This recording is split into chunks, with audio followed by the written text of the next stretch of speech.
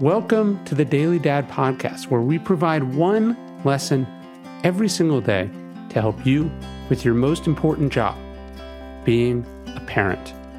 I'm Ryan Holiday, and I draw these lessons from ancient philosophy, modern psychology, practical wisdom, and insights from parents just like you all over the world. Thank you for listening, and we hope this helps.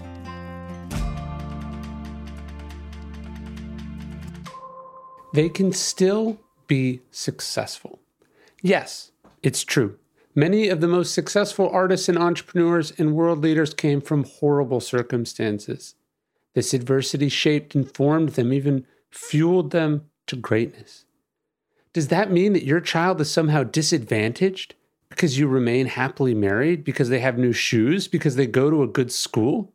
Hardly. It's been suggested that an unhappy childhood is necessary. The dancer and writer Agnes de Mille wrote in her biography of Martha Graham. Possibly.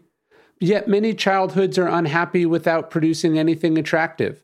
One almost certain result, being trouble in life.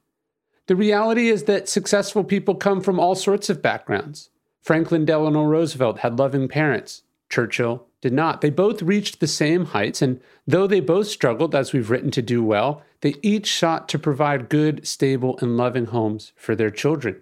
Tom Brady came from a normal middle-class household, while Floyd Patterson did not. Yet again, neither would have wanted to subject their child to needless adversity just to make them champions. A happy childhood is the whole point of what we're trying to do. So don't second-guess yourself. Their lives should be good. But just remember, as we've said, good is not the same as easy. And that's the idea of the new Daily Dad coin, Luctor et Emergo. Your children's life should be good, not easy. Let them struggle. Show them support. Help them grow. It's a daily carry for me. I've got it sitting here right on my desk, as you just loudly heard. It's an awesome new challenge coin. Good reminder for all parents who can check that out at store.dailydad.com.